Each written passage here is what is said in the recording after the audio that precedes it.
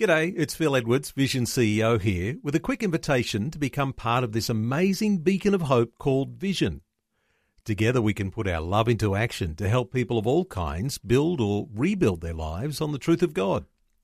Please consider the part you can play during our upcoming Visionathon appeal, remembering that it's your support that makes Vision possible, including this podcast. Audio on demand from Vision Christian Media. So, how do you get over the hurts of the past? Really let go so that they don't hurt you anymore. Well, today we're going to meet an amazing woman, Lorraine Watson, who has a real story to tell. Hi, I'm Bernie Diamond, and it's great to be back with you again. Today we're going to be chatting with someone who has a powerful, real-life, gut-wrenching story of forgiveness to tell.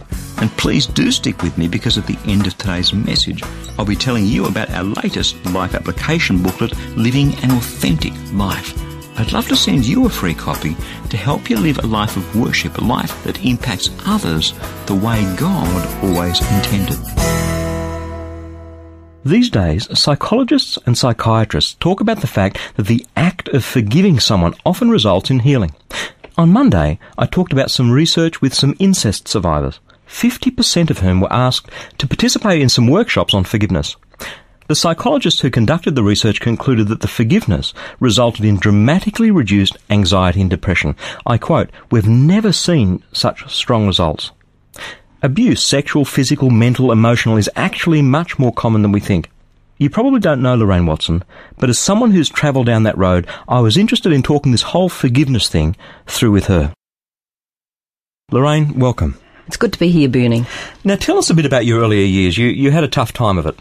Yes, I was born the sixth child in a family of 9. The first... Obviously in New Zealand. Yes. The first daughter after 5 sons. Yep. So that in itself was a problem. Yeah, tough going. It was. But it was an extremely dysfunctional family as well. In what ways? Well, we had no money and we had no emotional things going on in the family. We had no support, and there was also sexual dysfunction as well. Now, you were saying that you went through some abuse. What form did that abuse take? It was sexual. It was within the family and without. There were people like my father's friends and other people in the area. It was a very small area, and it was a very, I would say, an incestuous area, really. How did that feel when you were growing up? I guess as a kid you don't know any different. Can you remember the sort of emotions and the feelings that you were going through with all of that? Well, I did know it was different. Right. I did know that it wasn't safe to bring my friends home. And when I went to any other person's house, it was like I lived on a different level to them. Yeah, wow. There was just no recognition for me that I was a person in my own right, really. Yeah. Okay, so you grew up and you became an adult. What impact did that have on you as an adult? Well, the first thing I think was that it was being sexually dysfunctional myself. I did not know how to relate to people on a level that was healthy. I didn't know how to form relationships. I longed for them. But what I really found was that I wanted to be loved, and the way that I knew love was definitely sexual and nothing else. Okay, so you got married, your husband, you had kids. Affect your relationship with them? We married very young and for all the wrong reasons. Right. But we did love each other, and because of my faith that my mother had passed on to me, really, I knew that my marriage was forever. Right. And so we worked very hard on our marriage. But we had 6 children very quickly, and I definitely was not a good mother. I did not know how to relate to them either. Okay. I just did not have relationship skills at all. So that was very hard for me. But I worked very hard. Right. That was what I thought you did to get on, was to work hard. Yeah. So how does all this come to a head? I mean, you sit here and you talk about it very calmly now. What happened for you? Well, I was always a churchgoer, and my husband also had joined the church. I had a belief in God, not a personal belief, but I knew he was there. But during that pregnancy of my 6th child, my body started to really dysfunction physically. Right. So my back started to act up. I could not sit down often. They had me in a surgical corset, which Must be a bit hard when you're pregnant. was very hard when I was pregnant. And there was a lot of pain. Yeah. But I couldn't, if I stopped, it would be worse. So I pushed myself very hard. But during the later stages of that pregnancy, my back stopped functioning altogether. Well, what does that mean? Well, I just got sat down one day and couldn't get up. Right. And the pain was horrific, but then I lost all feeling from my waist down. Right. At this point, round about this point, I had cried out to God, "If you are there, God," and I knew he was, but it was certainly desperation. "If you are there, there must be something more than this." It's kind of a difference between knowing in your head and knowing in your heart, isn't it? Yeah, it was really. Yeah. And so when I lost the feeling in my body, they took me off to hospital in an ambulance with oxygen, all the bells and whistles. And when I did arrive there, they found that I was in labour pains. It must be pretty scary. You're losing the functioning of your legs and your feet. You've got 5 kids, 1 on the way. That would be exciting. It was really bad because that's the only thing I remember about David's birth was that how on earth am I going to look after 6 children from a wheelchair? Okay, so you cry out to God. What happens? Baby's born. Well, I'm not sure of the timing really, but somewhere among that, God heard my prayer and I found him in a new way. Through a prayer group, through a Pentecostal prayer group, and I gave my life to him in a new way, and I was baptised in the Spirit. Now, that brought a lot of joy. I was very excited about that and thought that life was never going to be difficult again. But 6 weeks down the track, everything fell apart. And the first thing the Lord did with me was, through his word, show me the power of forgiveness, that I needed to forgive every person in my life. How do you do that?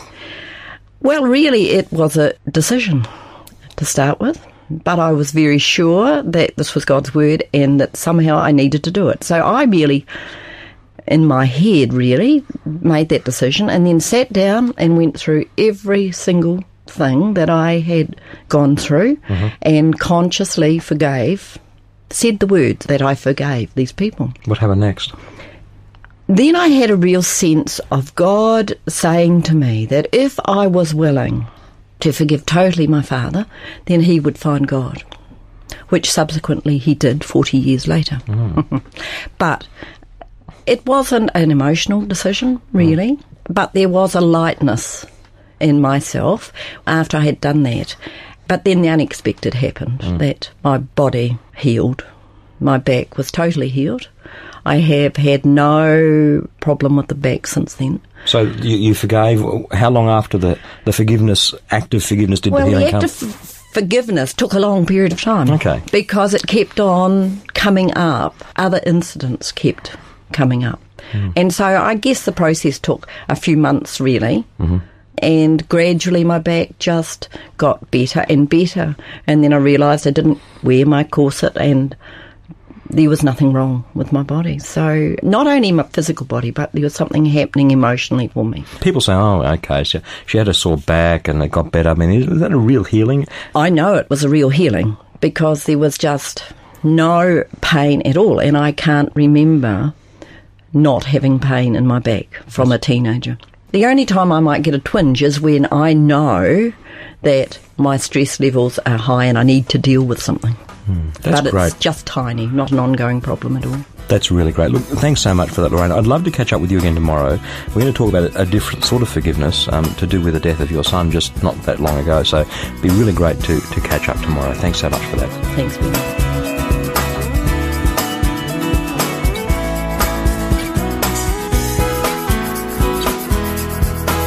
Look, no one likes a hypocrite. You don't, I don't. And yet so many of God's people, Christians, come across to others as being just that, hypocrites. And that's sad because God means for us, you and me, to have a powerful impact in this world. That's why I'd love to send you a free copy of our latest life application booklet. It's called Living an Authentic Life. It's full of life-changing, practical Bible teaching to help you become all that God made you to be. In fact, at the end of each chapter, you'll find some life application questions to help you think through and apply God's Word right into the realities of your life. You can request your free copy right now. Either stop by at ChristianityWorks.com or give us a call toll-free on 1300 722 415 and we'll send your booklet straight out to you in the post. Again, that's ChristianityWorks.com or 1300 722 415. Thanks so much for joining me. I'm Bernie Diamond. Catch you again, same time tomorrow, with a different perspective.